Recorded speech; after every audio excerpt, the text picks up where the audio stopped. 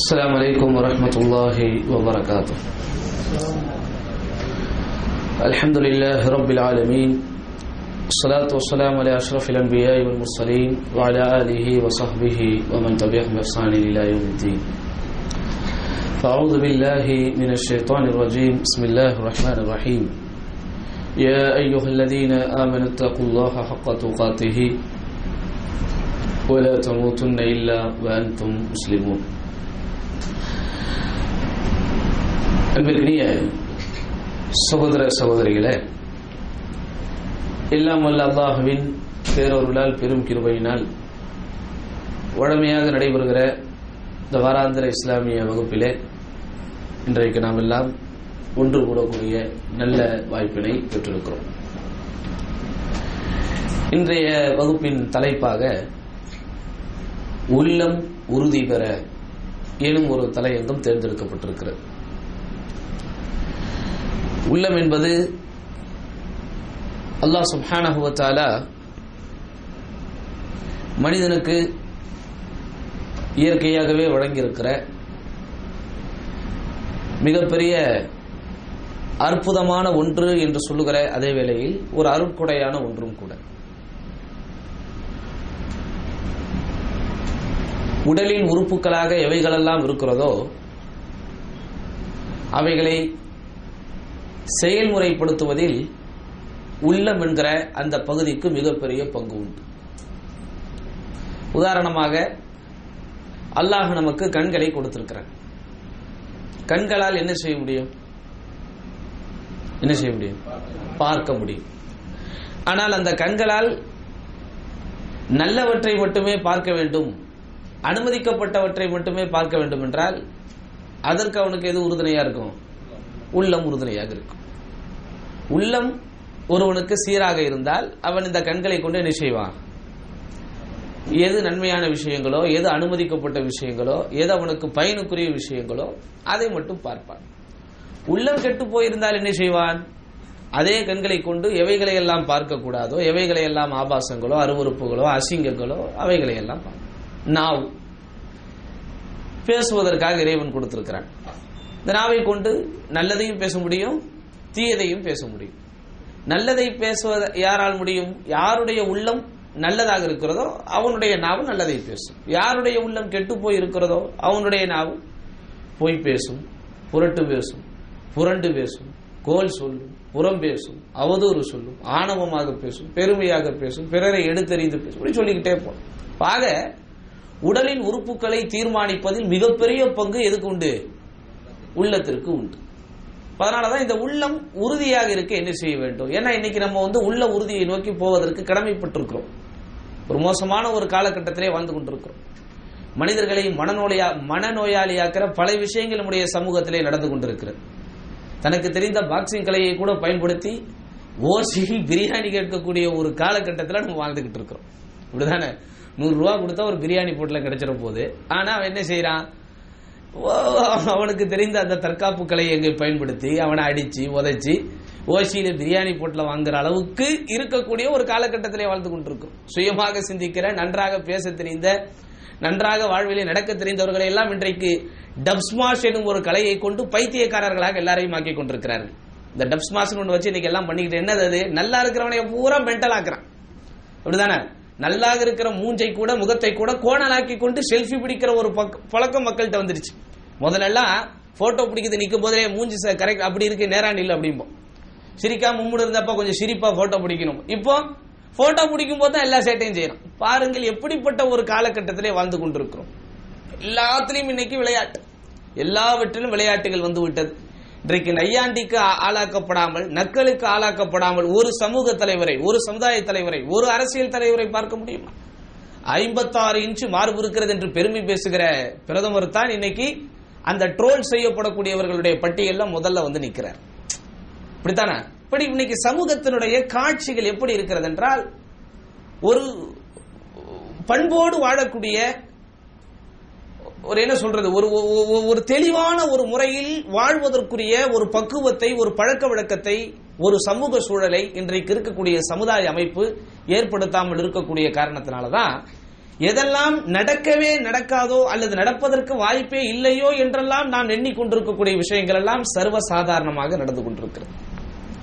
ஒரு 10 வயது சிறுமியை, 8 வயது சிறுமியை, 6 வயது சிறுமியை, 3 வயது சிறுமியை எல்லாம் இன்றைக்கு பாழ்படுத்தக்கூடிய ஒரு காலகட்டத்திலே வாழ்ந்து கொண்டிருக்கிறோம்.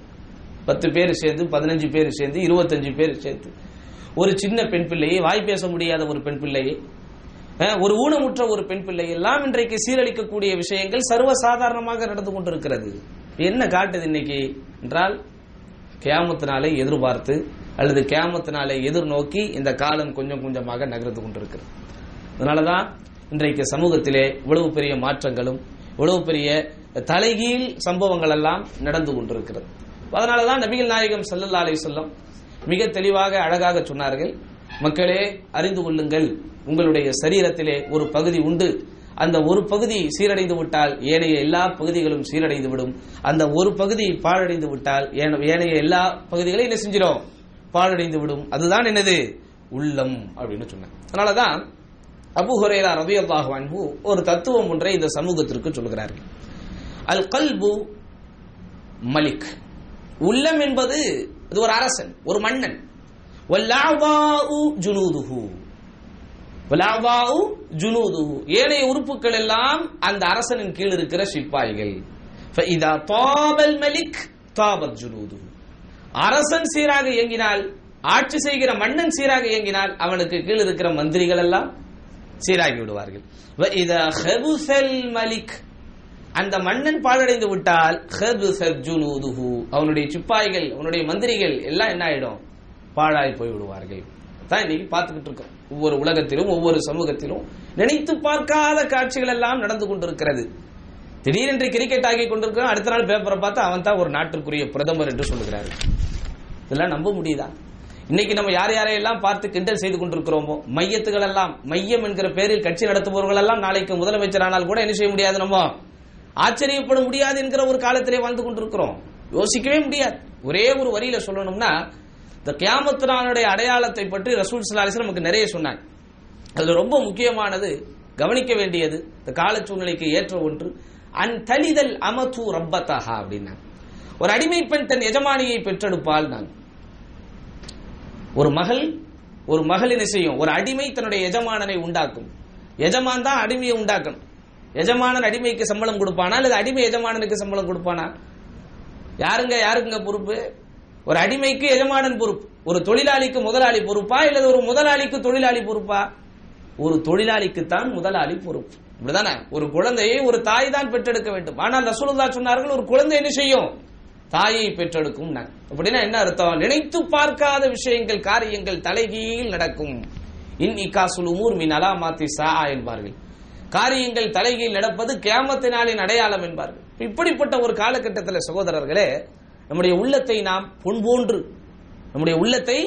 பொன் போன்று பாதுகாக்க வேண்டிய ஒரு கட்டாயத்தில் இருக்கிறோம். இந்த உள்ளத்தை மட்டும் விட்டு விட்டால் எல்லாத்தையும் விட்டுட்டோம் அர்த்தம், எல்லாத்தையும் விட்டு விட்டோம் என்ற அர்த்தம். அதனாலதான் அபூ ஹுரைரா ரலியல்லாஹு அன்ஹு அவர்கள் சொல்கிறார்கள், உள்ளம் என்பது உன்னை ஆட்சி செய்கிற அரசனை போல. அந்த அரசன் சீராக இயங்கினால் தான் உச்சந்தலை முதல் உள்ளங்கால் வரை இருக்கிற எல்லா சிப்பாய்களும், எல்லா தளபதிகளும், எல்லா மந்திரிமார்களும் சீராக இயங்குவார்கள் என்று சொன்னதனால், என் அருமை சகோதரர்களே, இந்த உள்ளத்தை குறித்து நாம் கொஞ்சம் கவலையோடு படிக்க வேண்டும்.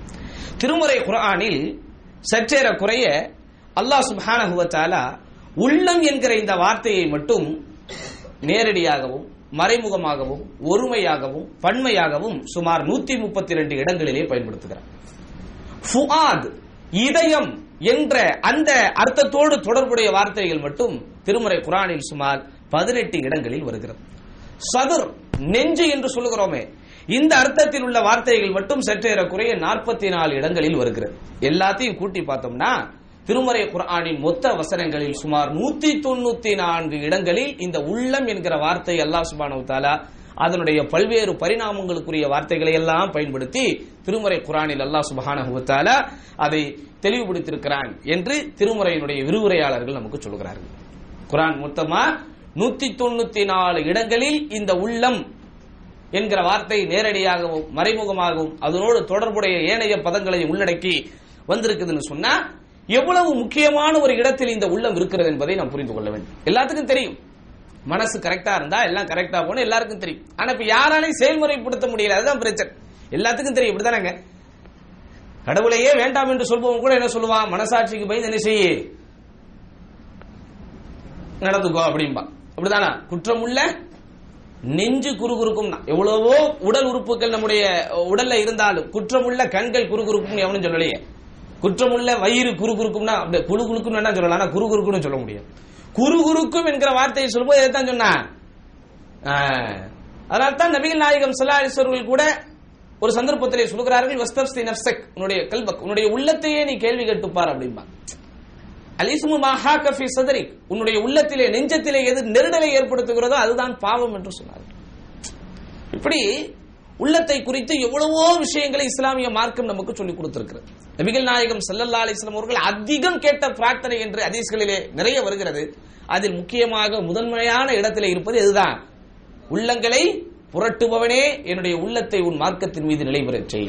இத்தனைக்கும் இந்த செய்தி நமக்கு எப்படி வருதுன்னா, நபிகள் நாயகம் ஸல்லல்லாஹு அலைஹி வஸல்லம் மனைவிமார்களில் ஒருவரிடத்திலே உம்மு ஸலமா ரலியல்லாஹு அன்ஹா என்று நினைக்கிறேன், அவங்க கிட்ட ஒரு தாபி போய் கேட்கிறாங்க, அன்னை அவர்களே, அல்லாஹ்வுடைய தூதர் உங்களுடைய கணவர் அதிகமாக கேட்ட பிரார்த்தனைகள் உள்ளதை எங்களுக்கு சொல்லித்தாங்கன்னு கேட்கிறாங்க. அவங்க சொல்றாங்க, அல்லாஹ்வுடைய தூதர் எங்களிடத்தில் இருக்கும்போது அதிகம் சொல்வது இந்த பிரார்த்தனை தான். இந்த பிரார்த்தனை ஏன் நீங்க அதிகம் சொல்லுகிறீர்கள் என்று ஒரு நாள் நாங்கள் கேள்வி கூட கேட்டோம். யோசிச்சு பாருங்க, அப்ப இந்த துஆ எவ்வளவு ஒரு முக்கியமான இடத்திலே இடம்பெற்றிருக்கிறது. இந்த துஆவை நீங்கள் ஏன் திரும்ப திரும்ப கேட்கிறீர்கள் என்று ஒரு கேள்வியை அன்னை அவர்கள் கேட்கிறார்கள் என்றால் அந்த பிரார்த்தனையினுடைய முக்கியத்துவத்தை பாருங்க. அதுக்கு காரணத்தையும் ரசூலுல்லாஹி ஸல்லல்லாஹு அலைஹி வஸல்லம் சொல்கிறார்கள். மாமின் இப்னி ஆதம, ஆதமின் மகன் யாராக இருந்தாலும், ஆதமின் மகன் யாராக இருந்தாலும், இதைத்தான் நம்ம கவனிக்கணும். யாரையும் நம்ம என்ன செஞ்சிடக்கூடாது, அந்த புத்தகத்தின் முகப்பை வைத்து கவரை வைத்து ஒரு புத்தகத்தை நீ ஜட்ஜ் பண்ணி விடாதே, அந்த புத்தகத்தை பத்தி மதிப்பிட்டு விடாதே என்று சொல்லுவார்கள். உண்மைதான்.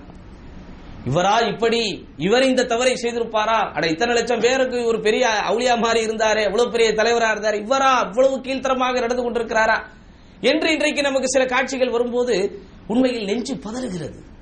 நெஞ்சு எப்படி பதறுகிறது? அதாவது எவ்வளவோ விஷயங்கள் இருக்குது, ஆனா இப்படி ஒரு குற்றச்சாட்டிலா ஒரு மனிதனுடைய இறுதி காலம் வர வேண்டும், இவ்வளவு பெரிய ஒரு இழிவுக்கும் அழிவுக்குமா ஒரு மனிதன் ஆளாக வேண்டும் என்று நம்ம நினைக்கக்கூடிய அளவுக்கு நிறைய காட்சிகள் நம்முடைய கண்களுக்கு முன்னால வந்து போதுன்னா, சகோதரர்களே ரொம்ப கவனமான இருக்கணும். நபி ஸல்லல்லாஹு அலைஹி வஸல்லம் சொன்ன பல செய்திகளை இதைத்தான் நமக்கு உணர்த்துகிறது. ஆதமின் மகன் யாராக இருந்தாலும்ங்கறாங்க. அவன் ஆலிமாக இருக்கலாம், சாதாரண மனிதனாக இருக்கலாம், வயது முதிர்ந்தவனாக இருக்கலாம், இளைஞனாக இருக்கலாம், வாலிபனாக இருக்கலாம், பள்ளிவாசலுக்கு பக்கத்திலே கூட படுத்துறங்குபவனாக இருக்கலாம், காபத்துல்லாவையே கூட கட்டி தழுபவனாக அவன் இருக்கலாம். இமாமின் இப்னி ஆதம் யாராக இருந்தாலும் சரி, அவனுடைய கல்பும் அந்த ரஹ்மானுடைய இரண்டு விரல்களுக்கு இடையில் தான் இருக்கிறது. அவன் விரும்பியவாறு அதை செஞ்சிருவான், சுழற்றி விடுவான். ஒவ்வொரு மொழியிலும் உள்ளத்தை குறிப்பதற்கு எத்தனையோ வார்த்தைகள் பயன்படுத்தப்படுகிறது. நெஞ்சம், உள்ளம், மனம், ஆன்மா என்று தமிழிலே கூட சுமார் 10 வார்த்தைகளை அடுக்கி விட்டு போகலாம். எல்லா மொழியிலும் வார்த்தை இருக்கு. ஆனா அரபு மொழியில் உள்ளம் என்கிற வார்த்தைக்கு கல்பு என்கிற வார்த்தை பயன்படுத்தப்படுகிறது. என்ன அர்த்தம்? கல்புன்னு சொன்னாலே மாறும் தன்மை கொண்டது என்று அர்த்தம். கல்புனாலே என்னது? அதனாலதான் யா முகல்லிபல் குலூப், முகல்லிப ரொட்டேட், மாறும் தன்மை கொண்டது இந்த உள்ளம். இவ்வளவு நாள நல்லா தான் இருந்தார், திடீர்னு கோவப்படுறார் அப்படின்னு நம்ம எத்தனையோ பேரை பத்தி பேசுவோம். இவரா இப்படி, இந்த பூனையும் பால் குடிக்குமா நினைச்சோம், ஐயோ ஆனா இவரா என்று நாம் சில பேரை பற்றி பேசுகிறோம், சில கட்டத்தில் பார்த்திருப்போம். என்ன காரணம்? மாறும் தன்மை கொண்ட விதத்தில் தான் அல்லாஹ் இந்த உள்ளத்தை படைத்திருக்கிறார். அதனால் தான் திருமுறை குர்ஆனில் சகோதரர்களை சொன்னால் நீங்கள் ஆச்சரியப்படுவீர்கள், சுமார் 35 விதமான உள்ளங்களை அல்லாஹ் சொல்லி காட்டுகிறார். உள்ளத்துக்கு எத்தனை தன்மைகள் இருக்கிறதா? 35 தன்மைகள் இருக்கிறது உள்ளத்திற்கு. எப்படியெல்லாம் அல்லாஹ் சுப்ஹானஹு வ தஆலா மனிதனுடைய வாழ்க்கையை புரிந்து உணர்ந்து மனிதனுடைய வாழ்க்கையை மனிதனுக்கே அல்லாஹ் பாடமாக சொல்லுகிறார். அவரை பத்தி நீங்க சொல்லுங்க அப்படின்னு கேட்போம். ஒரு ஆளை பத்தி சொல்லுங்க, எப்படிங்க சொல்ல முடியும்? அவர் நல்லா பேசுறார், நல்லா பேசுவாரு, நல்ல தான தர்மம் செய்வார், நல்ல தர்மசாலி, அப்படி நம்ம என்ன செய்வோம்? ஒவ்வொரு மனிதரையும் அவனிடத்தில் இருக்கிற செயலை வைத்து வர்ணிக்கலாம், அவனுடைய பண்பை நாம் இடை போடலாம், அவனுடைய குணத்தை வைத்து அவனுக்கு ஒரு டைட்டிலை கொடுக்கலாம். இப்படிதான் இன்றைக்கு மனிதர்கள் எல்லாரும் எதை விரும்புறாங்க?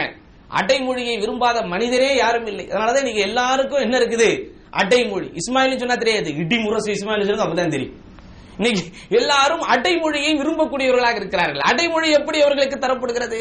அவனவனுடைய செயல்களை வைத்து, அவனுடைய குணங்களை வைத்து, குடும்பத்தை வைத்து, பாரம்பரியத்தை வைத்து, பரம்பரையை வைத்து, அவனுடைய பழக்க வழக்கத்தை வைத்து, செய்கிற வியாபாரத்தை வைத்து, அந்த வியாபாரத்தில் அவன் மேற்கொள்கிற முறைகள் முறைமைகளை வைத்து அடைமொழிகள் இன்றைக்கு தரப்படுகிறது. இப்படி அல்லாஹ் சுப்ஹானஹு வ தஆலா மனிதனுடைய உள்ளத்திற்கு சுமார் 35 அடைமொழிகளை தருகிறான் சகோதரன். இதுல 10 உள்ளங்கள் இருக்கிறது. அல்லாஹ் சுப்ஹானஹு வ தஆலா திருமறை குர்ஆனிலே குறிப்பிடுகிறானே, இவைகளெல்லாம் உங்களுடைய உள்ளத்தை உறுதிப்படுத்துவதற்குரிய வாய்ப்புகள், வழிகள், ஆயுதங்கள், ஆபரணங்கள், உபகரணங்கள். இன்னும் இருக்கிறது 25 விதமான உள்ளங்கள். அவைகளெல்லாம் பட்டு போன, பாழ்படுத்தப்பட்ட, இழிவடைந்த, நலிவடைந்த, அழிவை பெற்ற, கேடுகட்ட உள்ளங்கள் என்று திருமறை குர்ஆன் சொல்லி காட்டுகிறது. அப்ப நம்முடைய உள்ளம் உறுதியாக வேண்டும் என்றால் முதலில் நான் உங்களுக்கு குறிப்பிட்ட அந்த 10 விதமான கேரக்டர்ஸ் நம்ம இடத்துல இருக்க வேண்டும். இந்த 10 சகோதரர்களே உங்களுடைய உள்ளத்தோடு மட்டும் தொடர்புடையது. உங்களுடைய உருவத்தையோ, உங்களுடைய அழகையோ, உங்களுடைய ஆரோக்கியத்தையோ, உங்களுடைய ஆளுமையோ காட்டக்கூடியதல்ல. நபிகள் நாயகம் ஸல்லல்லாஹு அலைஹி வஸல்லம் நமக்கு சொல்றாங்க, இன்னல்லாஹ அஸ்ஸ வ ஜல்ல லா யன்துரு இலா அஜ்சாமிக்கும் வலா இலா சுவரிக்கும் வலாக்கின் யன்துரு இலா குலூபிக்கும் வ அமாலிக்கும். நிச்சயமாக மகத்துவமும் கண்ணியமும் மேன்மை மிக்க அந்த அல்லாஹ் உங்களுடைய உருவங்களையோ உங்களுடைய தோற்றங்களையோ பார்ப்பதில்லை, மாறாக அவன் பார்ப்பதெல்லாம் உங்களுடைய உள்ளங்களையும் அந்த உள்ளங்களை வைத்து செயல்படுத்தப்படக்கூடிய, உள்ளங்களை வைத்து மேற்கொள்ளப்படக்கூடிய செயல்களையும் தான் பார்க்கிறான் என்று அமல்கள் அங்கீகரிக்கப்படுவதற்குண்டான அடிப்படையை சொல்லும் போது உள்ளம் என்றுதான் பெருமானார் ஸல்லல்லாஹு அலைஹி வஸல்லம் சொன்னார். விளங்குதா? அது என்ன அந்த 10 விதமான உள்ளங்கள்? உள்ளத்தோடு தொடர்புடைய அந்த 10 குணங்கள் என்ன? இந்த 10 அம்ச திட்டங்கள் உங்களுடைய உள்ளத்திலே அமைந்து விட்டால் சகோதரர்களே, நீங்கள் தான் இந்த உலகத்திலே வாழுகிற சொர்க்கவாதி.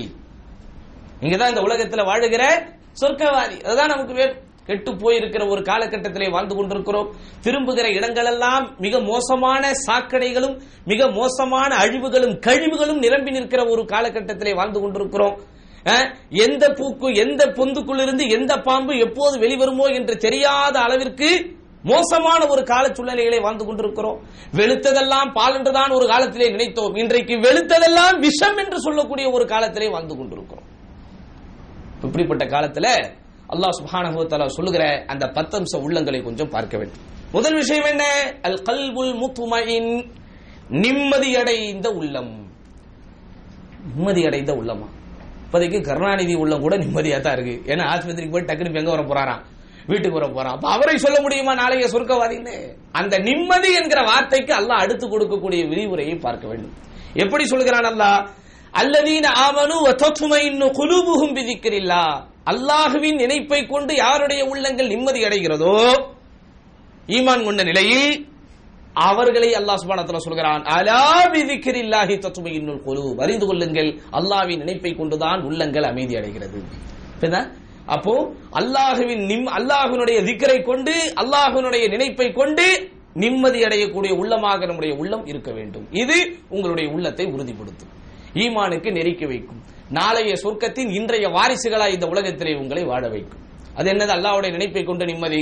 கோபமா இருக்கிறீர்கள், ஆத்திரத்திலே இருக்கிறீர்கள், கவலையோடு இருக்கிறீர்கள், என்னடா இப்படி ஆயிப்போச்சு அப்படின்னு துவண்டு போய் நிற்கிறீர்கள். அந்த நேரத்தில் உங்களுடைய உள்ளத்தில் இருந்து சுப்ஹானல்லாஹ் என்கிற ஒரு வார்த்தை வெடித்து கிளம்பும். அந்த வார்த்தை உங்களுக்கு ஆறுதலை தந்து விட்டால் நீங்க இந்த கேட்டகரியில் இருக்கிறீங்க. சில பேருக்கு செம்ம டென்ஷன் ஆயிடுச்சு, ஒரு தம்ம பத்த வச்சாதான் எனக்கு ரிலாக்ஸ் தான். சரியான டென்ஷன் ஆயிடுச்சு, இப்ப நான் உடனே என்ன செய்யணும்? இந்த ஆத்திரத்தை அடக்குவதற்கு நான் 4 வார்த்தை போட்டு திட்டிறேன், இல்லாட்டா என்னுடைய ஆத்திரம் அடங்காது, என்னுடைய கோபம் அடங்காது. சில பேருக்கு நான் பயங்கர டென்ஷன்ல இருக்கிறேன், இப்ப நான் போய் தூங்கினாதான் நிம்மதி, யாரிங்க வந்துடாதீங்க அப்படின்னு. எப்படியோ மனிதனுக்கு ஆத்திரத்தில் இருந்தும் கோபத்தில் இருந்தும் அவனை தற்காக்கிற விஷயங்களாக சில முறைகள் இந்த உலகத்திலே கையாளப்படுகிறது. இதில் யார் ஒருவன் கஷ்டத்திலும் கவலையிலும் துன்பத்திலும் துயரத்திலும் அவமானத்திலும் அடிவிழுந்த நிலையிலும் அவனுக்கு ஆறுதலாய் ஆதரவாய் அவனுடைய உள்ளத்திலிருந்து வெடித்து கிளம்புகிற இறைவனை நினைப்பதற்காக அவன் பயன்படுத்துகிற வார்த்தைகள், வாசகங்கள், வாக்கியங்கள் அங்கே அமைகிறதோ அவன் உறுதியான உள்ளத்தை கொண்டவனாக இருக்கிறான். அதனால் தான் அல்லாஹ் சுப்ஹானஹு வ தஆலா நிம்மதியான உள்ளத்தை முதலாக சொல்லிவிட்டு அந்த நிம்மதியான உள்ளம் என்பதற்கு விளக்கத்தை அடுத்த வார்த்தைகள் எல்லாம் எழுதுகிற போது சொல்கிறான், இறைவனின் நினைப்பை கொண்டு யாருடைய உள்ளங்கள் நிம்மதியாகிறதோ அப்படி ஆகணும். அப்படி ஒரு பக்குவத்தை, அப்படி ஒரு பழக்க வழக்கத்தை நாம் ஏற்படுத்திக் கொள்ள வேண்டும். அதனால் தான் மனிதனுடைய உணர்வுகளோடு சம்பந்தப்பட்ட எல்லா சூழ்நிலைகளுக்கும் இஸ்லாமிய மார்க்கம் பிரார்த்தனையை சொல்லிக் கொடுக்கிறது. கோபம் உணர்வோடு சம்பந்தப்பட்டது. கோபம் எதோடு சம்பந்தப்பட்டது? உணர்வுகளோடு சம்பந்தப்பட்டது. எதையெல்லாம் நீங்கள் ஒரு வடிவமாக்கி, ஒரு எடையாக்கி, ஒரு நிறத்தை கொடுத்து சொல்ல முடியாதோ, ஒரு எடையை போட்டு சொல்ல முடியாது, அது எல்லாம் உள்ளத்தோடு தொடர்புடையது. உதாரணமாக அன்பு. இந்த அன்பை நீங்கள் எழுதிதான் காட்ட முடியுமே தவிர அன்பின் நிறம் வெள்ளை அப்படின்னு சொல்ல முடியுமா? அன்பின் எடை 1/2 கிலோ அப்படின்னு சொல்ல முடியுமா? சொல்ல முடியாது. துக்கம், துயரம், இப்படி எதெல்லாம் எடை போட்டு சொல்ல முடியாதோ, அதனுடைய வடிவத்தை, திடத்தை, திரவத்தை சொல்ல முடியாதோ, அதெல்லாம் உணர்வுகளோடு சம்பந்தப்பட்டது. இந்த உணர்வுகளோடு சம்பந்தப்பட்ட அனைத்து விஷயத்திற்கும் இஸ்லாமிய மார்க்கம் பிரார்த்தனையை மருந்தாக சொல்லி தருகிறது. கோபம் வருது, இப்ப அந்த கோபம் போனோம்னா நம்ம என்ன சொல்லணும்? என்ன சொல்லணும்? குட், அவுது பில்லாஹி மினஷ் ஷைத்தானிர் ரஜீம் சொல்லணும். ஆனா சில பேருக்கு அவுது பில்லான்னு சொல்லும் போது தான் ஆத்திரமே இன்னும் அதிகமா இருக்கும். அவுது பில்லாஹி மினஷ் ஷைத்தானிர் ரஜீம். இப்ப இவன் அந்த அவுது பில்லாஹியோட கான்செப்டே தெரியல அவனுக்கு. ஏன்னா கோபம் வரும்போது அவுது பில்லாஹி மினஷ் ஷைத்தானிர் என்ன ஆயிரன்னு நபி ஸல்லல்லாஹு சொல்லுகிறார்கள், ஃபதஹப மா ஃபி நஃப்ஸிஹி. அவுது பில்லாஹ் என்று இவன் சொல்லிவிட்டால் அந்த நஃப்ஸிலே எழுந்த ஆத்திரம் அடங்கி விடும். இவன் என்ன செய்யறான்? அவுது பில்லாஹி மினஷ் ஷைத்தானிர் ரஜீம்ங்கறான். அப்போ இது அல்ல நிம்மதி அடைந்தது. அந்த அவுது பில்லாஹ் அப்படின்னு வரும்போது உன்னுடைய ஆத்திரம் அங்கே அடங்க வேண்டும். கொப்பளிக்கிற கோபம் அங்கே அடங்கி விட வேண்டும், முடங்கி விட வேண்டும், ஒடுங்கி விட வேண்டும். அப்படிப்பட்ட ஒரு சூழ்நிலை மனிதனுடைய வாழ்விலே உருவாக வேண்டும் என்பதற்காகத்தான் எல்லா விஷயங்களுக்கும் உள்ளத்தோடு உணர்வுகளோடு தொடர்புடைய அத்துணை விஷயத்திற்கும் பிரார்த்தனையை சொல்லிக் கொடுத்தார்கள் ரசூலுல்லாஹி ஸல்லல்லாஹு அலைஹி வஸல்லம். கோபம் வருதா அவுது பில்லாஹ்னு சொல்லு. சந்தோஷம் வருதா என்ன சொல்லணும்? என்ன சொல்லணும்?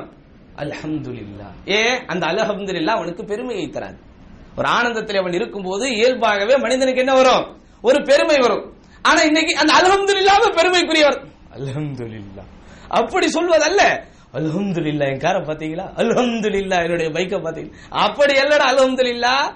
அந்த பைக்கையும் அந்த காரையும் பார்க்கும்போது இயல்பாக சாதாரணமாக சராசரி மனிதர்களுடைய உள்ளங்களில் வருமே அந்த மிதப்பு, அந்த ஒரு பெருமை, அந்த ஆணவம், அதை அடக்குவதுதான் அல்ஹம்துலில்லாஹ். எனக்கு இதை கொடுத்தது அல்லாஹ் அப்படிங்கிற நினைப்பை கொண்டு வருவதுதான் அல்ஹம்துலில்லாஹ். இப்படி ஒருத்த மௌத்தே ஒரு மரண செய்தி உங்களுக்கு வருகிறது, அங்க நீங்க என்ன சொல்லணும்?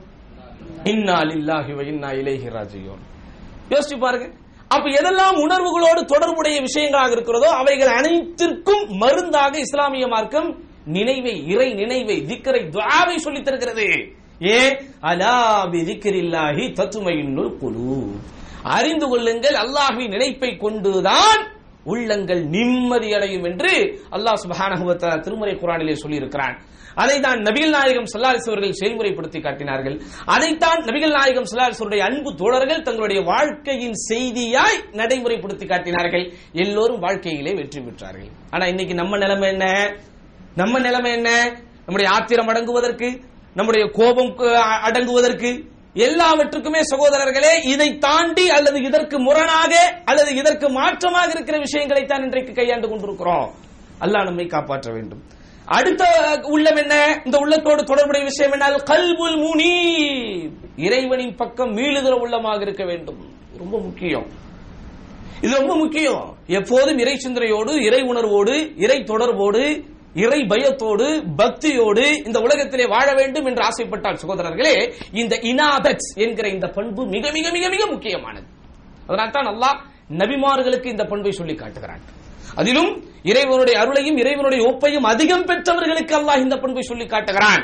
அது என்ன? மீளும் உள்ளம் என்றால் எந்த தவறை இவன் செய்து விட்டாலும், எந்த பாவத்தை இவன் செய்து விட்டாலும், அந்த பாவத்தில் இருந்தும் தவறில் இருந்தும் உடனே இறைவனுடைய அருளை நோக்கியும், இறைவனுடைய கண்ணியத்தை நோக்கியும், இறைவனுடைய கருணையை நோக்கியும், இறைவனுடைய மன்னிப்பை நோக்கியும் அவன் மீண்டு சென்று விடுகிறான். பார்த்தீர்களா?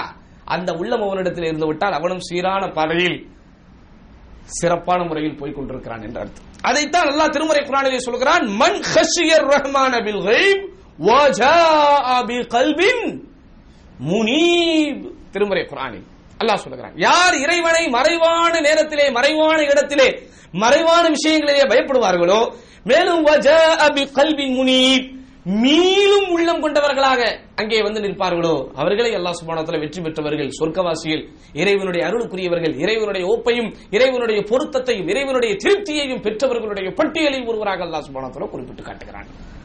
இந்த பண்பு நம்மிடத்தில் இருக்க வேண்டும். தவறிலே உளரக்கூடிய, பாவத்தை தொடக்கூடிய ஏதாவது ஒரு கட்டம் நம்முடைய வாழ்க்கையிலே வந்துவிட்டால் உடனே இறைவனை நோக்கி மீண்டு விட வேண்டும். ஆனால் நம்முடைய உள்ளத்திலே எது மிகைத்து நிற்கிறது? அல்லாஹ் காப்பாற்ற வேண்டும், மனிதர்களுடைய பார்வையில் இது பட்டுவிடக் கூடாது என்கிற அந்த உள்ளம்தான், அந்த உணர்வு தான் மிகைத்து நிற்கிறதே தவிர, ஒரு தவறை செய்து விட்டீர்கள், ஒரு தவறு நம்முடைய வாழ்க்கையிலே வந்து விட்டது, மனித பலகீனத்தின் அடிப்படையிலேயோ அல்லது சூழலின் அடிப்படையிலேயோ. ஏனென்றால் மனிதன் சூழ்நிலை கைதி, யாரும் யாரையும் என்ன செய்து விட முடியாது, நான் தூய்மைவாதி என்று சொல்லிவிட முடியாது. தூய்மைவாதம் என்கிற ஒரு வார்த்தை மனிதர்களுக்கு சொந்தமானதே அல்ல, தெளிவாக புரிந்து கொள்ளுங்கள்.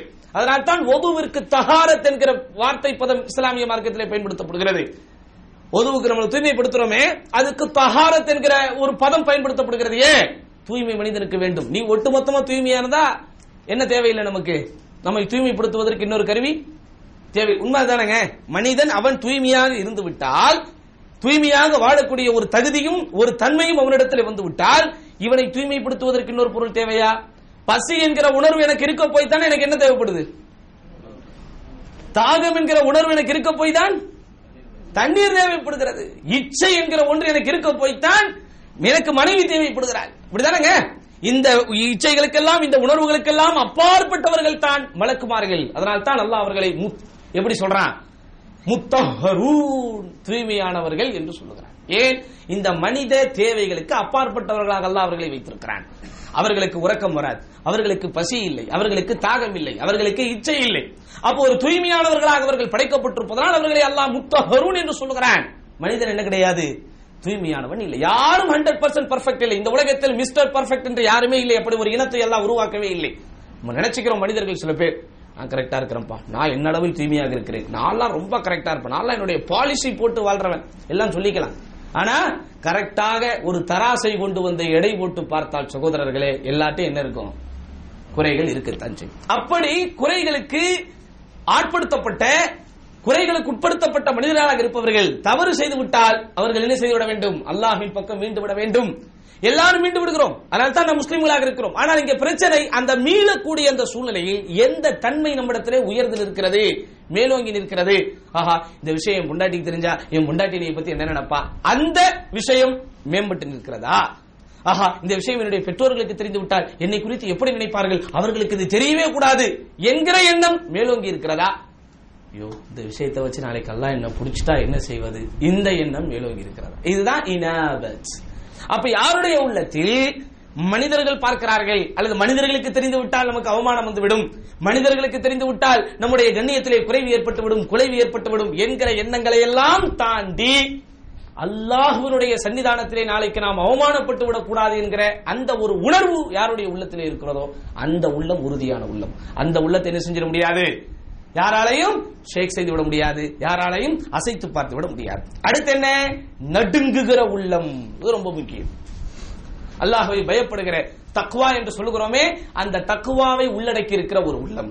அதனால் தான் நபிகள் நாயகம் ஸல்லல்லாஹு அலைஹி வஸல்லம் தக்வாவின் பிறப்பிடமாய் இருப்பிடமாய் சொன்னது எதை? உள்ளத்தை சொன்னார்கள். தக்வாவின் பிறப்பிடமாய் இருப்பிடமாய் உள்ளத்தை சொன்னார்கள் பெருமானார் ஸல்லல்லாஹு. அது 3 முறை பயன்படுத்தி சொன்னார்கள். எப்படி சொன்னாங்க நபிகள் நாயகம் ஸல்லல்லாஹு அலைஹி வஸல்லம்? அறிந்து கொள்ளுங்கள், உள்ளம் எங்கே இருக்கிறது? அத்தக்வா ஹாஹுனா, அத்தக்வா ஹாஹுனா, அத்தக்வா ஹாஹுனா. அச்சம் என்பது, உள்ளச்சம் என்பது, இறையச்சம் என்பது இங்கே இருக்கிறது, இங்கே இருக்கிறது, இங்கே இருக்கிறது என்று 3 முறை பெருமானார் ஸல்லல்லாஹு அலைஹி வஸல்லம் உள்ளத்தை சுட்டிக்காட்டி தான் சொன்னார்கள். அந்த இறைவனை அஞ்சுகிற உள்ளத்திற்கு பேர் தான் அல் கல்புல் வஜில், நடுங்குகிற உள்ளம்.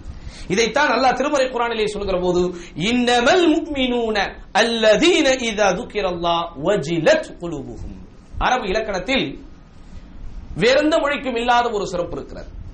இன்னமா என்கிற ஒரு வார்த்தை பிரயோக பயன்பாடு அரபு இலக்கணத்திலே இருக்கிறது. இதற்கு அரபு இலக்கண பெரியார்கள் ஒரு பேரை வைத்திருக்கிறார்கள். இந்த இன்னமா என்கிற வார்த்தைக்கு ஹஸ்ர் என்று சொல்லுவார்கள். ஹஸ்ர் என்றால் அந்த வார்த்தைக்குள் இதை சுருக்கி விடுவது, அந்த வார்த்தைக்குள் இதை சுருக்கி விடுவது. புரியுதா உங்களுக்கு நான் சொல்றது? அந்த அடுத்து நம்ம என்ன சொல்ல போறோமோ அந்த வார்த்தையை இதனுள் சுருக்கி விடுவது. அப்படின்னா இதை தாண்டி அது இல்லை என்று அர்த்தம். என்னுடைய தாய் நாடு இந்தியா தான் அப்படின்னு நான் சொல்லிட்டா எனக்கு என்ன கிடையாது, வேறெங்கும் எங்களுக்கு கிளைகள் இல்லை, வேறெங்கும் எங்களுக்கு நாடுகள் இல்லை என்று அர்த்தம். அப்படிதானே? ஏன்னா நம்ம அப்படித்தானே சொல்ல வேண்டியது இருக்கு. இருக்கிறவனை எல்லாம் காலியாக்கி விட்டுக்கிட்டு இருக்கிறாங்க. அங்கங்க போற நாடுகள்லாம் கிரீன் கார்டு, எல்லோ கார்டு, அந்தந்த கார்டை கொடுத்து பிரஜை உரிமை கொடுத்து அவன் டெவலப் ஆகிட்டு இருக்கிறான். நம்ம ஊர்ல இருக்கிறவன் பேர் லிஸ்ட பூரா தூக்கி எல்லாவனையும் அகதி ஆக்கிட்டு கடைசியில யாருக்கு தாண்டா கொண்டு போய் இந்த நாட்டை கொடுக்க போறீங்கன்னு தெரியாத அளவுக்கு ஆக்கி போட்டாங்க.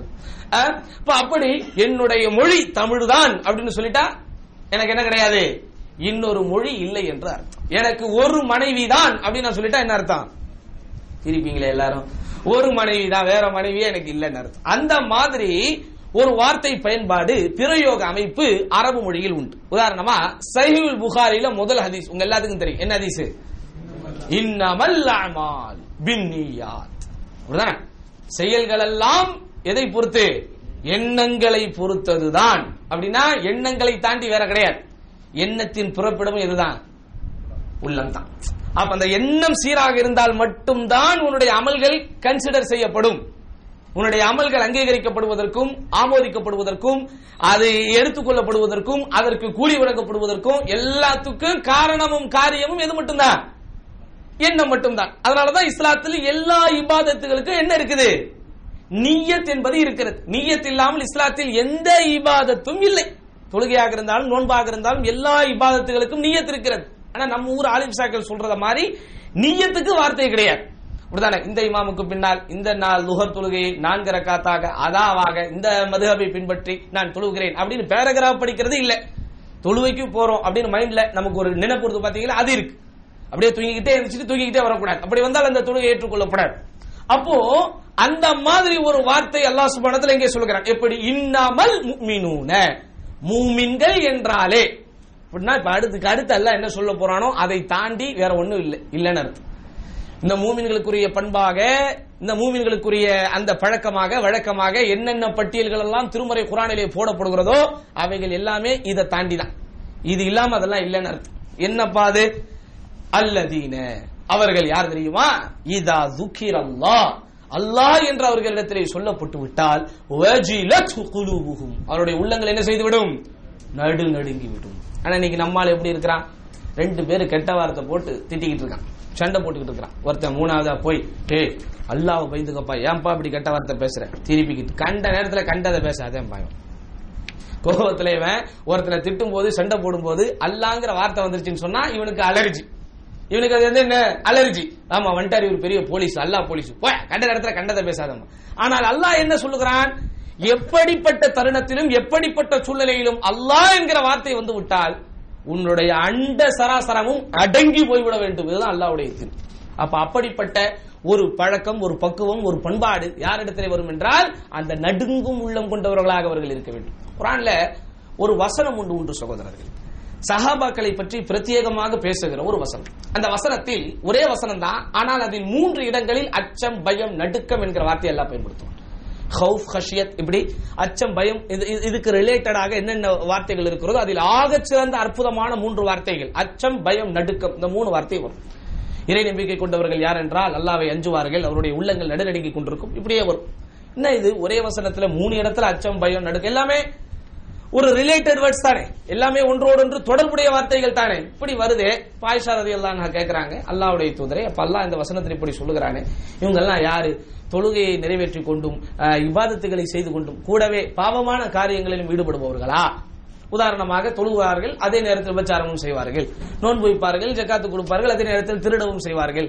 இப்படிப்பட்டவங்களை பத்தி அல்லாஹ் சொல்றானா அப்படின்னு உடனே நபி ஸல்லல்லாஹு அலைஹி வஸல்லம் சொல்லுகிறார்கள், லா இப்னத சித்திக், சித்திக்கின் மகளே, நீ நினைப்பதை போல் அல்ல. அல்லாஹ் இதில் யாரை பற்றி சொல்லுகிறான் என்றால் எல்லா அமல்களும் செய்து, இதெல்லாம் அல்லாஹ்வுக்கு விருப்பமான, அல்லாஹ்வுக்கு நெருக்கமான, அல்லாஹ் சுப்ஹானஹு வ தஆலா ஏற்றுக்கொள்கிற அற்புதமான அமாலே சாலிஹா என்று சொல்லப்பட்டிருக்கிறதோ அவைகளை எல்லாம் செய்பவர்கள். ஆனால் செய்தும் இது அல்லாஹ்விடத்தில் ஏற்றுக்கொள்ளப்படுமா என்கிற அந்த அச்சத்தில் உள்ளவர்கள். இதுதான் சஹாபாக்கள். சஹாபாக்கள் பாருங்க சகோதரர்களே, மனித வாழ்வில், இஸ்லாமிய வாழ்வில் இந்த கியாமத் நாள் வரைக்கும் பேசப்படும் பேசுபொருள் சஹாபாக்கள். சஹாபாக்கள் இல்லாமல் மார்க்கமே இல்லை, தெளிவாக தெரிந்து கொள்ளுங்கள். சஹாபாக்கள் இல்லாமல் இந்த மார்க்கமே இல்லை. பெருமானார் ஸல்லல்லாஹு அலைஹி வஸல்லம் அருள்மறையாம் திருமறையை, தித்திக்கும் தேன்மறையை யாரிடத்திலே முதலில் ஓதினார்கள்? நபி ஸல்லல்லாஹு அலைஹி வஸல்லம் ஹிரா குகையிலே இருந்தது அருளப்படும் வரைக்கும் தான். அருளப்பட்டதற்கு பிறகு பெருமானார் ஸல்லல்லாஹு அலைஹி வஸல்லம் பகலும் இரவும் கழிந்தது அந்த சஹாபாக்களுக்கு மத்தியில் தான். ஆமாவா இல்லையா? அதனால் தான் ஆரம்ப காலத்திலிருந்து இன்று வரைக்கும் வழிகேடர்கள் எல்லாருமே சஹாபாக்கள் என்கிற அவர்கள் அந்த ஒரு கூட்டத்தை வைத்து உரசி பார்க்கப்பட்டுதான் அவர்கள் வழிகேடர்களா நேர்வழியில் உள்ளவர்களா என்று இஸ்லாமிய அறிஞர்களால் தீர்மானிக்கப்பட்டார்கள். யாரெல்லாம் சஹாபாக்களை இழிவுபடுத்தினார்களோ அவர்களெல்லாம் இன்றைக்கு அழிவுபடுத்தப்பட்ட ஒரு காலகட்டத்திலே வாழ்ந்து கொண்டிருக்கிறோம். அல்லாஹ் சுப்ஹானஹு வ தஆலா ஒத்துக்கொள்ளவே மாட்டான். அல்லாஹ் சுப்ஹானஹு வ தஆலா அவனுடைய இந்த நபி ஸல்லல்லாஹு அலைஹி வஸல்லம் அவர்களுடைய சஹாபாக்கள் இழிவுபடுத்தப்படுவதை, சஹாபாக்கள் கேவலப்படுத்தப்படுவதை, சஹாபாக்களுடைய கண்ணியத்தோடு விளையாடுவதை ஒரு காலம் அல்லாஹ் ஏற்றுக்கொள்ள மாட்டான். எவனெல்லாம் விளையாடுகிறானோ அவனுடைய இறுதி முடிவு இழிவுதான், அழிவுதான் என்பதை இன்னைக்கு வரைக்கும் நம்ம பார்த்துக்கிட்டு இருக்கிறோம் சகோதரர்கள். ஏன் அவ்வளவு ஒரு உயர்ந்த இடத்துல இந்த சஹாபாக்கள் இருந்தாங்கன்னா இந்த கல்புல் வஜில் அவர்களிடத்தில் இருந்தது, நடுங்குகிற உள்ளம் அவர்களிடத்தில் இருந்தது, வீரம் அவர்களிடத்தில் இருந்தது. அந்த வீரத்தை அவர்கள் நினைத்திருந்தால் எத்தனையோ ஏழைகளிடத்திலே பாழைகளிடத்திலே காட்டி அவர்களால் வசதியாக வாழ்ந்திருக்க முடியும். அந்த வீரத்தை அவங்க என்ன செய்ய மாட்டாங்க, எளிமையான நலிவடைந்த மக்களிடத்திலே காட்ட மாட்டார்கள். அவர்களுக்கு இருக்கக்கூடிய செல்வாக்கை பயன்படுத்தி சொல்வாக்கை பயன்படுத்தி எவ்வளவோ வாழ்க்கை வசதியை அவர்களால் பெருக்கி இருக்க முடியும். அதையெல்லாம் நோக்கி அவங்க போக மாட்டாங்க. சந்தோஷமான வாழ்க்கை வாய்ப்பாக வாசல் தேடி வந்தாலும் அவைகளை தூக்கி எறிந்து விட்டு இறைவனுக்காக, இறை தூதருக்காக, இறை மார்க்கத்திற்காக தங்கள் இன்னுயிரையே இந்த அர்ப்பணித்த ஒரு அற்புதமான ஒரு கூட்டம். அவ்வளவு பெரிய சிறப்பு அவர்களுக்கு ரலியல்லாஹு அன்ஹும் என்ற அந்த ஒட்டுமொத்த உம்மத்தையும் அல்லாஹ் அங்கீகரித்தது, திருப்திப்படுத்திக் கொண்டது, பொருந்திக் கொண்டது. அல் கல்புல் வஜில், நடுங்குகிற உள்ளம் அவர்களிடத்திலே. அது வேணுங்க நம்ம கிட்ட, அது வேணும் நம்ம கிட்ட. அது நம்மளை எல்லாத்தையும் கரெக்ட் பண்ணிரும். நாம் ஒருவனை அவமானப்படுத்துகிறோமா, நம்மை அவமானப்படுத்துவதற்கு அல்லாஹ் ஒருவனை கொண்டு வந்து விட்டால் என்ன செய்வது, அதுதான் நடுங்குகிற உள்ளம். நம்ம ஒருத்தனை ஏளனப்படுத்திட்டோமா, நம்மளை ஏளனப்படுத்த ஒரு ஆள் அல்லாஹ் கொண்டு வந்துட்டா என்ன செய்யறது, அதுதான் அல் கல்புல் வஜில்.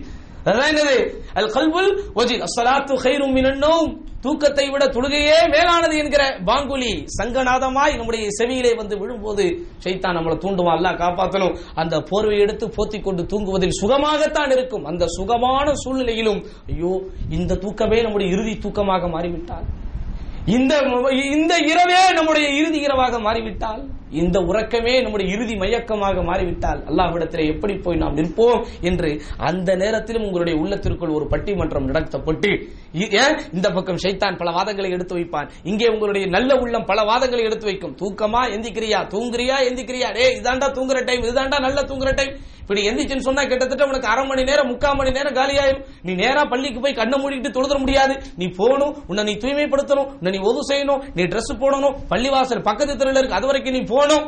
இவ்வளவும் அந்த தூக்கத்துல நடக்கும். இது எல்லாத்தையும் நம்முடைய உள்ளம் அப்படியே டிஃபென்ஸ் பண்ணிக்கிட்டே இருக்கும். கேட்காத, சைத்தான் பேச்ச கேட்காத, நீ சுபுத்துலவும் தூங்கிட்டா உன் காதுல என்ன நடக்குது, சைத்தான் சிறுநீர் கணிக்கிறான். இந்த பக்கம் சொல்லும். இந்த பட்டிமன்றத்தினுடைய நடுவராக நீங்கள் அப்படியே தூங்கிக்கிட்டு இருப்பீங்க. இறுதி முடிவு நீங்கள் என்ன எடுக்கிறீர்கள்? யாருடைய உள்ளமல் கல்புல் வஜிலாக இருக்கிறதோ தூக்கி போடுவான் அந்த போர்வையை, தூக்கி போடுவான் அந்த உறக்கத்தை. உறக்கத்தின் உச்சியில் இருந்தாலும் அந்த உறக்கத்தை கிழித்துக் கொண்டு அவன் எங்க வருவான், ஹய்யா அலஸ் ஸலாத் ஹய்யா அலல் ஃபலாஹ் என்கிற வார்த்தையை நோக்கி ஓடி வருவான். இதுதான் அல் கல்புல் வஜில். இப்படி எத்தனை பேரிடத்தில் இருக்கிறது? இச்சையை தீர்ப்பதற்கு 1000 வழிகள் இருந்தாலும் எனக்கு அல்லாஹ் அனுமதித்தது இந்த ஒரு வழிதான் அப்படின்ட்டு அந்த ஒரு வழியை நோக்கி போகிறானே அவன் தான் அல் கல்புல் வஜில்.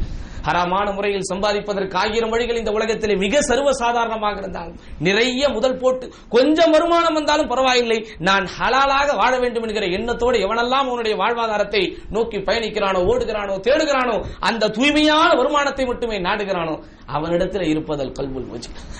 என் கட்டிலை தியாகம் செய்தாலும் பரவாயில்லை, என் தொட்டிலை தியாகம் செய்தாலும் பரவாயில்லை, வெந்த பூமியில் நொந்து வாழ்ந்தாலும் பரவாயில்லை, திருமணமாகி 3 மாதத்தில் என் மனைவியை நான் விட்டு வந்தாலும் பரவாயில்லை, எனக்கு ஹராமான வருமானம் வேணாம், எனக்கு ஹலாலான காசு வேணும், 4 காசா இருந்தாலும் அது நல்ல காசா இருக்கணும்ங்கிற நினைச்சு எவன் அவனுடைய வாழ்க்கையின் இளமையை பற்றி யோசிக்காமல், வாலிபத்தை பற்றி யோசிக்காமல், அவனுடைய ஓன் டிசைர்ஸ், அவனுடைய சொந்த ஆசாபாசங்கள் எதை பற்றியும் யோசிக்காமல் ஹலாலான வருமானம் எனக்கு வேணும், நல்ல மாஹவுல் எனக்கு இருக்கணும், நல்ல சூழ்நிலையில நான் வாழணும், 5 நேரமும் நான் தொழுவணும், இப்படி ஒரு வேலை எனக்கு அமையணும்னு நினைச்சு எவன் வர்றானோ அவன்கிட்ட இருக்கல் கல்புல் வஜில். எல்லாத்துக்கும் வந்துடாது அல் கல்புல் வஜில். இதுதான் நடுங்குகிற உள்ளம். அப்ப இப்படி அல்லாஹ்வை நினைத்து, மறுமையை நினைத்து, மரணத்தை நினைத்து, மன்னரையை நினைத்து தூய்மையான முறையில் வாழ வேண்டும் என்கிற அந்த தூண்டுதலோடையே உங்களுடைய வாழ்க்கை அமைந்து விட்டால் சகோதரர்களே உங்களுடைய உள்ளம் உறுதியாகிவிடும். அதற்கு தேவை அல் கல்புல் வஜில். அடுத்து என்ன? மனிதர்களோடு மனிதர்களாய் வாழும் போது சகோதரர்களே நம்மிடத்தில் இந்த பண்பு மிக மிக அவசியப்படுத்தப்படுகிறது, மிக மிக அவசியமாக இருக்கிறது. அல்லாஹ் அவனுடைய பாவத்தை, மனிதர்கள் செய்யக்கூடிய பாவத்தை 2 விதமாக பிரித்து வைத்திருக்கிறார். இது நமக்கு ஆரம்பமாகவே சொல்லித்தரப்படும் அடிப்படை பாடம். ஒன்று அல்லாஹ்வுக்கு நீங்கள் செய்கிற பாவம், இன்னொன்று மனிதர்களுக்கு செய்கிற பாவம். அல்லாஹ்வுக்கு செய்கிற பாவங்களுக்கு என்ன அளவுகோல்? இணை வைப்பு என்கிற அந்த பெரிய பாவத்தை தவிர வேறு எந்த பாவமாக இருந்தாலும் அல்லாஹ் என்ன செஞ்சிருவான்? டக்குன்னு மன்னிச்சிருவான்னு சொல்லக்கூடாது, நாடியவர்களுக்கு மன்னிப்பான். நம்ம தான் அப்படி விவரமா மறந்துடுவோம் அந்த விஷயத்தை மட்டும். இன்னைக்கு நம்ம இடத்துல பெரிய பிரச்சனை அதுதாங்க. நபி ஸல்லல்லாஹு அலைஹி வஸல்லம் ஒரு டைம் சொன்னாங்க, யாருக்கு, ஒரே ஒரு தோழருக்கு சொன்னாங்க, இப்படி ரொம்ப வேலை பார்த்து ரொம்ப கஷ்டமா தாமதமா தூங்குறேன், என்னால எந்திக்க முடியல, எனக்கு இப்படி என்னைக்காவது மிஸ் ஆகி எனக்கு ஃபஜர் லேட் ஆனா அப்ப ரசூலுல்லாஹ் என்ன ஃபத்வா கொடுத்தாங்க, நீ எந்திக்கிற நேரம் தான் ஃபஜ்ர்னாங்க. அப்படிதான் நம்ம இஸ்லாத்துல ரொம்ப அழகான ஒரு விஷயம். தொழுகைக்குல ஆரம்ப வக்துன்னு ஒன்னு இருக்கு, கடைசி வக்துன்னு ஒன்னு இருக்கு. நபி ஸல்லல்லாஹு அலைஹி வஸல்லம் அவர்களுக்கு ஜிப்ரீல் அலைஹிஸ்ஸலாத்து வஸலாம் தொழுகை என்கிற பாடத்தை சொல்லிக் கொடுக்கும்போது எப்படி சொல்லிக் கொடுத்தாங்க, ஒரு நாள் ஆரம்ப நேரம் சொல்லித் தரப்படுகிறது, இன்னொரு நாள் இறுதி நேரம் சொல்லித் தரப்படுகிறது, அதுக்கப்புறம் ஃபைனல் அந்த தீர்ப்பு இந்த மாபைன இந்த 2 வக்துகளுக்கு இடையில நீங்க என்ன செஞ்சுக்கலாம், தொழுகையை நிலைநாட்டிக் கொள்ளலாம். இப்படி ஒவ்வொரு தொழுகைக்கும் ஆரம்பம் இருக்கு, இறுதி இருக்கு. அப்போ ஃபஜ்ர் தூங்கி ஒருத்தர் லேட்டா எந்திரிச்சிட்டாருன்னா அப்ப அவர் என்ன பார்க்க கூடாது, அங்க ஆரம்பம் கடைசிலாம் பார்க்க கூடாது, எப்ப தூங்கி எந்திக்கிறாரோ அப்பதான் அவருக்கு என்னது ஃபஜ்ர். ஆனா இன்னைக்கு என்ன ஆகி போச்சு, இவர் எப்பெல்லாம் தூங்கி எந்திக்கிறாரோ அப்பெல்லாம் அவருக்கு ஃபஜ்ர் ஆகி போச்சு. எப்பெல்லாம் தூங்கி எந்திக்கிறாரோ அப்பெல்லாம் அவருக்கு அது ஃபஜ்ர் ஆகி போச்சு. அந்த மாதிரி ஒரு சில விஷயங்கள் சகோதரர்களே மிக அற்புதமான விஷயம், மிக மிக தீவிரமான விஷயம். ஆனா அது ரொம்ப சாதாரணமாக நம்மால் எடுத்துக்கொள்ளப்பட்டு இங்க சொன்னா தெரியல. வத்தகுல்லாஹ மஸ்ததாத்தும், அல்லாஹ்வை முடிந்த வரைக்கும் நீங்கள் அஞ்சுங்கள் அப்படிங்கிறது குர்ஆனுடைய வசனம். முடிந்த வரைக்கும் அஞ்சுங்கள், எவ்வளவு முடியுமோ, எவ்வளவு நீங்க மஸ்து எடுக்க முடியுமோ, எவ்வளவு நீங்க உங்களால அந்த ஸ்டெமினோ அந்த உடலில் உங்களால அப்படி அந்த எல்லாத்தையும் எதிர்கொண்டு அல்லாஹ்வை பயப்பட முடியுமோ அவ்வளவு தூரம் பயப்படுங்க என்று அருளப்பட்ட வசனத்தை நம்ம எப்படி ஆகிட்டோம், முடிஞ்ச வரைக்கும் அல்லாஹ் பயப்படுங்க அல்லாஹ்வே சொல்லிட்டான். அல்லாஹ் சொல்றது மேக்ஸிமம் லெவல். அந்த ஒரு கட்டத்தை தாண்டினா உனக்கு என்ன போயிடும், உயிர் போயிடும். அந்த நேரத்தில் நீங்க என்ன செய்யக்கூடாது, ஹலால் ஹராம்னு பாத்துக்கிட்டு இருக்க வேண்டாம். உன்னுடைய உயிரை நீ பாதுகாத்துக் கொள்வதற்கு உனக்கு என்ன இருக்குது, அனுமதி இருக்கிறது என்கிற அர்த்தத்தில் அருளப்பட்ட வசனத்தை நம்மால் அப்படியே மாத்தி அல்லாஹ்வே சொல்லிட்டான், வத்தகுல்லாஹ மஸ்ததாத்தும், முடிஞ்ச வரைக்கும் அல்லாஹ் பயப்படுங்க, முடிஞ்ச வரைக்கும் பண்ணிட்டு போங்கத்தா, ரொம்ப பேசாதீங்க தான் அப்படின்ட்டு அப்படி சாதாரணமா மாத்திரும். அந்த மாதிரி மனிதர்களோடு நாம் செய்யக்கூடிய பாவங்களுக்கு அல்லாஹ் சுப்ஹானஹு வ தஆலா ஒரு அளவுகோலை வைத்திருக்கிறான். என்ன அளவுகோல் அது, பாதிக்கப்பட்டவர்கள் மன்னிக்காத வரைக்கும் அல்லாஹ் என்ன செய்யறது இல்ல, மன்னிக்கிறது இல்ல. அப்ப அதனால துனியாவின் கடன் துனியாவிலேயே முடிச்சிடணும். அதனால தான் கடனோடு மரணிப்பவனுக்கு ரசூலுல்லாஹ் என்ன பண்ண மாட்டாங்க,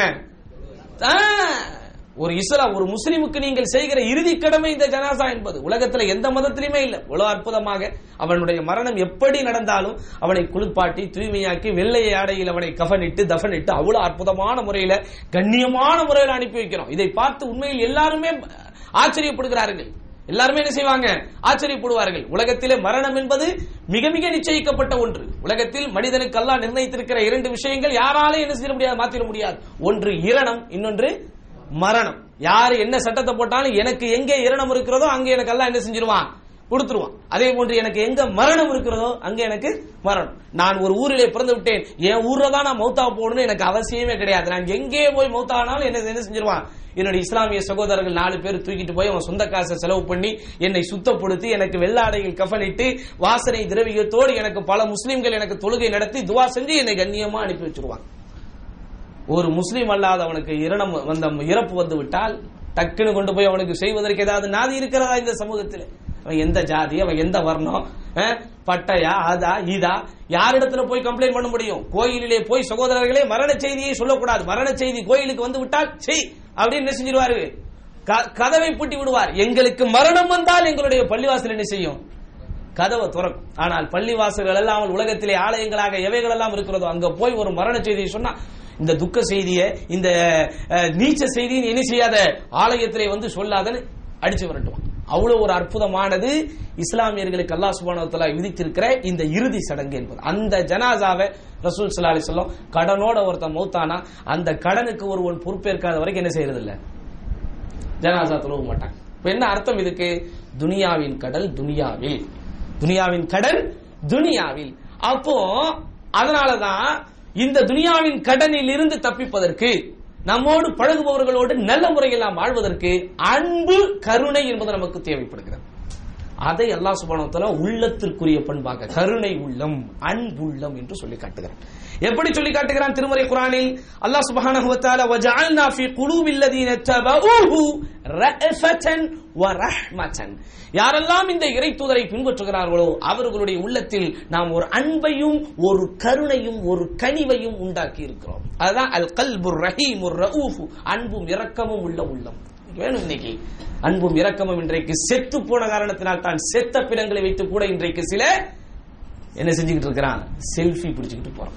ஒருத்தன் அடிபட்டு கீழே விழுவான், அவனை கொண்டு போய் ஆஸ்பத்திரிக்கு சேர்க்கணும்னு உனக்கு வராது. அங்க என்ன செய்யறான், இவன் லைவ் டெலிகாஸ்ட் பண்ணிக்கிட்டு இருக்கான். யாருக்குடா சொல்றான் அவன் சாவ? ஒருவன் அடிபட்டு விதிபட்டு கிடந்தால் அவன் என்னங்க செய்யணும், உயிரை கொடுத்து உதிரத்தை கொடுத்து அவனை கொண்டு போய் காப்பாற்றணும். அந்த உணர்வுகள் எல்லாம் இன்னைக்கு மறுத்து போய் எல்லாம் இன்னைக்கு செத்து போய் இன்றைக்கு மனிதர்களுடைய மானங்கள் எல்லாம் இன்றைக்கு செல்ஃபியால் விலை பேசப்பட்டுக் கொண்டிருக்கிறது. ஆனா அல்லாஹ் சுப்ஹானஹு வ தஆலா நல்ல மனிதர்களுக்குரிய உறுதியான உள்ளம் விரும்புபவர்களுக்கு அல்லாஹ் என்ன செய்யறான், இந்த அன்பையும் கருணையும் உள்ளத்தின் உள்ள ஒரு பண்பாக சொல்லி காட்டுகிறான். அதனால் தான் இந்த இறை தூதரை பின்பற்றுபவர்களுடைய உள்ளத்தில் நாம் அன்பையும் கருணையும் போட்டிருக்கிறோம். அடுத்து ரொம்ப முக்கியமானது, குறிப்பாக மனித வாழ்வோடு தொடர்புடைய இந்த அன்பு கருணை என்று சொல்லுகிறோமே, இதோடு தொடர்புடைய இன்னொன்று நளினமானது.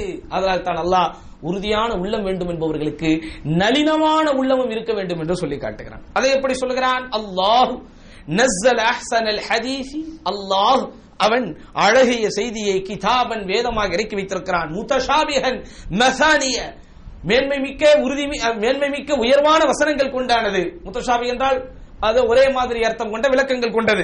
தக்ஷஇரு மின்ஹு ஜுலூதுல்லதீன யக்ஷவுன ரப்பஹும், தங்கள் இறைவனை அஞ்சுபவர்களுடைய உள்ளங்கள் அந்த தோள்கள் எல்லாம் இதை படிக்கும் போது சிலிர்த்து விடும். சும்ம தலீனு ஜுலூதுஹும் வ குலூபுஹும், அவர்களுடைய தோள்களும் தொலிகளும் அவர்களுடைய உள்ளங்களும் தலீனு மென்மையாகிவிடும்.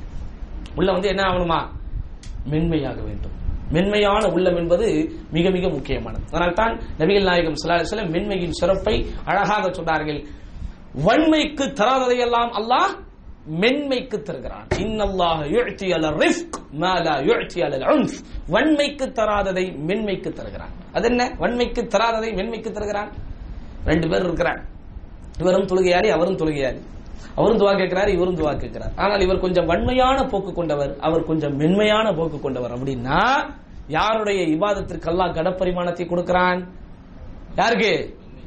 அதுதான் இன்னல்லாஹ யுஅதி அலல் ரிஃப்க் மா லா யுஅதி அலல் உன்ஃப், வன்மைக்கு தராததை எல்லாம் மென்மைக்கு தருகிறான். ஆனா இன்னைக்கு உலகத்துல எவெல்லாம் கொஞ்சம் இப்படி மென்மையான உள்ளம் கொண்டவனாக இருக்கிறானோ அவனைத்தான் இந்த சமூகம் ஏமாளி என்று சொல்லும், பிழைக்க தெரியாதவன் என்று சொல்லும். அவனை ஈஸியா ஏமாத்திரலாம்பா என்று இன்றைக்கு உலகம் படி போடும், படி பேசும். ஆனா அல்லாஹ்வுடைய பார்வையில் அவன் மேலானவன். அதனால் தான் அல்லாஹ் சுப்ஹானஹு வ தஆலா குர்ஆனை படித்து குர்ஆனுடைய கடப்பரிமாணங்களால் ஒருவருடைய தொலிகள் சிலிர்க்கிறது என்றால் அந்த சிலிர்ப்பிற்கு பிறகு அந்த தொலிகளும் மென்மையாகிவிடும், அவனுடைய உள்ளங்களும் மென்மையாகிவிடும். இல்ல திக்ரில்லா, இறைவனுடைய நினைப்பை நோக்கி என்று மென்மையான உள்ளம் நம்மிடத்திலே இருக்க வேண்டும் என்றும் ஒரு இடத்திலே குறிப்பிடுகிறார். அடுத்து என்ன, அல் கல்புல் காஷி, அஞ்சுகிற உள்ளம். ஏற்கனவே சொன்னோம் நடுங்குகிற உள்ளம் என்று. அதற்கு கொஞ்சம் ரிலேட்டடான ஒன்று, கொஞ்சம் தொடர்பான ஒன்று, அஞ்சுகிற ஒரு உள்ளம். அதை குறித்து அல்லாஹ் சொல்லும்போது அலம் யஅனில் இல்லதீன ஆமனு அன் தக்ஷஅ குலூபுஹும் லிதிக்ரில்லாஹ், அல்லாஹ்வுடைய பெயர் சொல்லப்பட்டு விட்டால் அவர்களுடைய உள்ளங்கள் பயப்படுவதற்கு இந்த இறை நம்பிக்கை கொண்டவர்களுக்கு நேரம் வரவில்லையா அப்படின்னு அல்லாஹ் கேட்கிறான். இந்த வசனத்தில் இந்த இறை நம்பிக்கை கொண்டவர்களுக்கு இறைவனுடைய பெயர் சொல்லப்பட்டு விட்டால் அஞ்சுவதற்குரிய நேரம் வரவில்லையா அப்படின்னு அல்லாஹ் கேட்கிறானே. இந்த இறைவசனம் இறக்கப்பட்ட நேரத்தில் அந்த இறை நம்பிக்கையாளர்களாக வாழ்ந்தவர்கள் யாரு? அப்படிதானே? அவர்களுக்கு அல்லாஹ் என்ன கேட்கிறான், நேரம் வரவில்லையா? பத்ரையும் உஹதையும் பார்த்தவர்கள், பத்ரையும் உஹதையும் சிறப்பாக அல்லாஹ்விற்காக வேண்டி செய்தவர்கள், ஹிஜ்ரத்தை செய்து முடித்தவர்கள், ஃபத்ஹு மக்கா போன்ற மிகப்பெரிய பாக்கியங்களை பெற்றவர்கள், அப்படிப்பட்ட உயர்ந்த சஹாபாக்களை பார்த்து அல்லாஹ் எப்படி கேட்கிறான், இன்னும் இந்த இறை நம்பிக்கை கொண்டவர்களுக்கு இறைவனின் பேரை சொல்லிவிட்டால் அஞ்சுவதற்குரிய நேரம் வரவில்லை. அப்ப அல்லாஹ்வுடைய அச்சம் கொண்ட அந்த உள்ளமாக நம்முடைய உள்ளம் இருக்க வேண்டும். அடுத்து என்ன, சாந்தியான உள்ளம். அமைதியான உள்ளத்திற்கும் சகோதரர்களே, நிம்மதியான உள்ளத்திற்கும் இந்த சாந்தியான உள்ளத்திற்கும் அமைதியான உள்ளத்திற்கும் ஒரு சின்ன வித்தியாசம் இருக்கிறது. தத்துமைன் என்று சொன்னால் என்ன, அதாவது முதல்ல நம்ம பார்த்தோம், எவ்வளவு கஷ்டங்கள் கவலைகள் வந்தாலும் இவன் அல்லாஹ்வுடைய நினைப்பு என்று போய்விட்டால் அவனுக்கு ஒரு அமைதி. சரியா? இங்கே அல்லாஹ் சொல்வது என்ன, இது இன்னும் கொஞ்சம் உயர்ந்தது. அந்த என்ன கஷ்டங்கள் வந்து இவனை தாக்கினாலும், எந்த சோதனைகள் வந்து இவனை தாக்கினாலும் சகோதரர்களே, இவன் உலண்டு விட மாட்டான், அப்படியே அமைதியாக எதிர்கொள்வான். அதுதான் அல் கல்புல் ஹாதி, அல் கல்புல் சாக்கினு அல் ஹாதி. அல்லாஹ் சொல்கிறான், ஹுவல்லதி அன்ஸல ஸகீனத ஃபீ குலூபில் முஃமினீன், அவன்தான், அந்த அல்லாஹ் தான் இந்த இறை நம்பிக்கை கொண்டவர்களுடைய உள்ளத்தில் அமைதியை இறக்கி வைத்தான். அப்ப உள்ளங்கள்ல ஒரு அமைதியான உள்ளம். இது எந்த நேரத்தில் அருளப்பட்டது? யுத்தத்தின் போது அருளப்பட்டது. எதிரிகளை பார்த்தால் எவ்வளவு பெரிய அச்சம் வந்திருக்க வேண்டும், அதுவும் இவர்களை விட பன்மடங்கு ஆயுதம் கொண்டவர்களாக, பன்மடங்கு வசதி வாய்ப்புகளை பெற்றவர்களாக, பன்மடங்கு எண்ணிக்கை கொண்டவர்களாக வரும்போது இவர்களுக்கு எவ்வளவு பெரிய அச்சமும் பீதியும் வந்திருக்க வேண்டும். அப்படி கொஞ்சம் கூட அச்சமோ பீதியோ கலக்கமோ தயக்கமோ மயக்கமோ இல்லாமல் எதிரிகளை அப்படி சிறுத்தைகளை போல் புலிகளை போல் எதிர்கொண்டு அவர்கள் வரவேற்றார்கள் என்றால் அதுதான் அந்த சக்கீன், அந்த அமைதி. அப்படின்னா என்ன அர்த்தம்? இந்த சமூகத்திலே நடக்கிற எந்த மாற்றங்களும் அவர்களை அசைத்து விடாது. சமூகத்தில் நடக்கிற எந்த மாற்றங்களும் என்ன செய்து விடாது, அசைத்து விடாது. ஆனா இன்னைக்கு நிலைமைகள் தலைகீழ் வந்து விட்டது. அன்றைக்கு அவர்கள் மீது தூணே விழுந்தாலும் அவர்கள் அப்படி நின்னாங்க. இன்னைக்கு நம்ம மேல தூசி விழுந்தா கூட நம்மால் விழுந்தார். இன்னைக்கு தூசி விழுந்தால் கூட விழுந்து விடுகிறார்கள். அப்போ சகோதரர்களே, இந்த உலகத்திலே வாழும்போது சோதனைகள், கஷ்டங்கள், கவலைகள், துன்பங்கள், துயரங்கள் வரத்தான் செய்யும். அதை கண்டு நீங்கள் நடுங்கு விடுவதனால் என்ன நடந்து விட போகிறது? அப்ப அந்த வாழ்க்கையின் தத்துவத்தை உளமாற முழுமையாக புரிந்தவர்கள் அந்த சோதனைகள் அவர்களை வந்து தாக்குகிற போது, அந்த கஷ்டங்கள் அவர்கள் மீது வந்து விழுகிற போது அவர்கள் துவண்டு விட மாட்டார்கள், விழுந்து விட மாட்டார்கள். அதை அமைதியோடு இன்முகத்தோடு எதிர்கொள்வார்கள். அப்படிப்பட்ட பண்பு யாருடைய உள்ளத்திலே இருக்கிறதோ அந்த உள்ளமும் உறுதியான உள்ளம். அடுத்து என்ன? அல்லாஹ் சுப்ஹானஹு வ தஆலா நேரடியாகவே இன்னும் தெளிவாக சொல்கிறான். அடுத்து பலமான ஒரு உள்ளம்.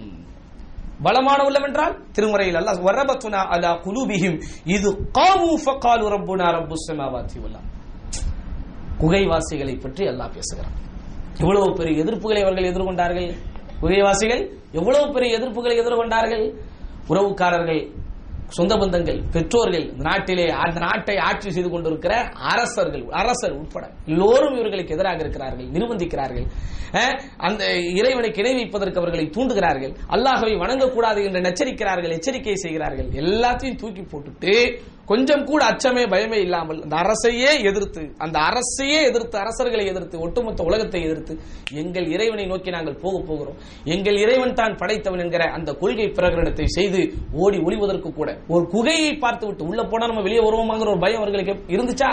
எந்த பயமும் இல்லாமல் அந்த குகைக்குள் போல் ஒளியக்கூடிய அளவிற்கு ஒரு மனதுணிவும் ஒரு மிகப்பெரிய ஒரு உறுதியான ஒரு உள்ளம் அவர்களுக்கு இருக்க போய்த்தான் அந்த முடிவை அவர்களால் எடுக்க முடிந்தது. அதைத்தான் அல்லாஹ் சொல்கிறான், வரபத்துனா அலா குலூபிஹிம், அவர்களுடைய உள்ளங்களை நாம் உறுதிப்படுத்தினோம். இது காமு, அவர்கள் இந்த நேரத்தில் எழுந்து நின்ற போது சொன்னார்கள், ஃபகாலு சொன்னார்கள், ரப்புனா ரப்புஸ் ஸமாவாதி வல் அர்தி, எங்கள் இறைவன் தான் வானங்களுக்கும் பூமிக்கும் ஒரு இறைவன், லன் நதுஉ மின் துனிஹி இலாஹன், அவனை விடுத்துவிட்டு யாரையும் நாங்கள் கடவுளாக அழைக்கவே மாட்டோம்.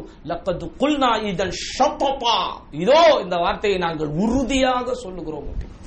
விடாய்க்கியா? சரி, பிரச்சனை வருது, எதிர்ப்பு வருது, கொஞ்சம் அடங்கித்தான் போவோமே, சூழ்நிலைகள், சந்தர்ப்பங்கள், அப்படிலாம் அவர்கள் பேசவில்லை.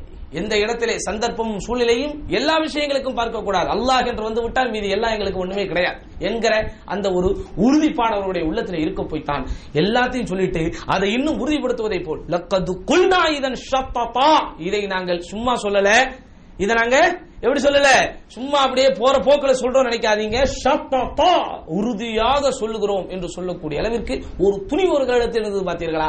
அந்த துணிவு யாரிடத்தில் இருக்கிறதோ அவர்களுக்கும் உறுதியான உள்ளம். அடுத்து என்னது?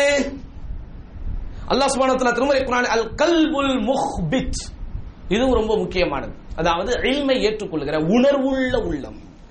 வலியஅலம் அல்லதீன ஊத்துல் இல்ம, கல்வி ஞானம் வழங்கப்பட்டவர்கள், அன்னஹுல் ஹக்கு மிர் ரப்பிக, நிச்சயமாக இந்த வேதம் உங்கள் இறைவனிடமிருந்து தான் அருளப்பட்டது என்பதை அவர்கள் அறிவார்கள். ஃபயுமினு பிஹி, அதை அவர்கள் நம்பிக்கை கொண்டிருக்கிறார்கள். ஃபதுஹ்பித லஹு குலூபுஹும், அதை அவர்களுடைய உள்ளங்கள் உளமாற ஏற்றுக்கொண்டிருக்கிறது, உணர்ந்திருக்கிறது. அப்ப அந்த உணர்வு, அந்த ஒரு ஈரப்பதம் அந்த உள்ளத்தில் என்ன செய்யணும், இருக்க வேண்டும். இப்படி அல்லாஹ் சுப்ஹானஹு வ தஆலா பட்டியல் போடுகிற இந்த 10 பண்புகளை உங்களுடைய உள்ளங்களுக்கு கொண்டு வாருங்கள்.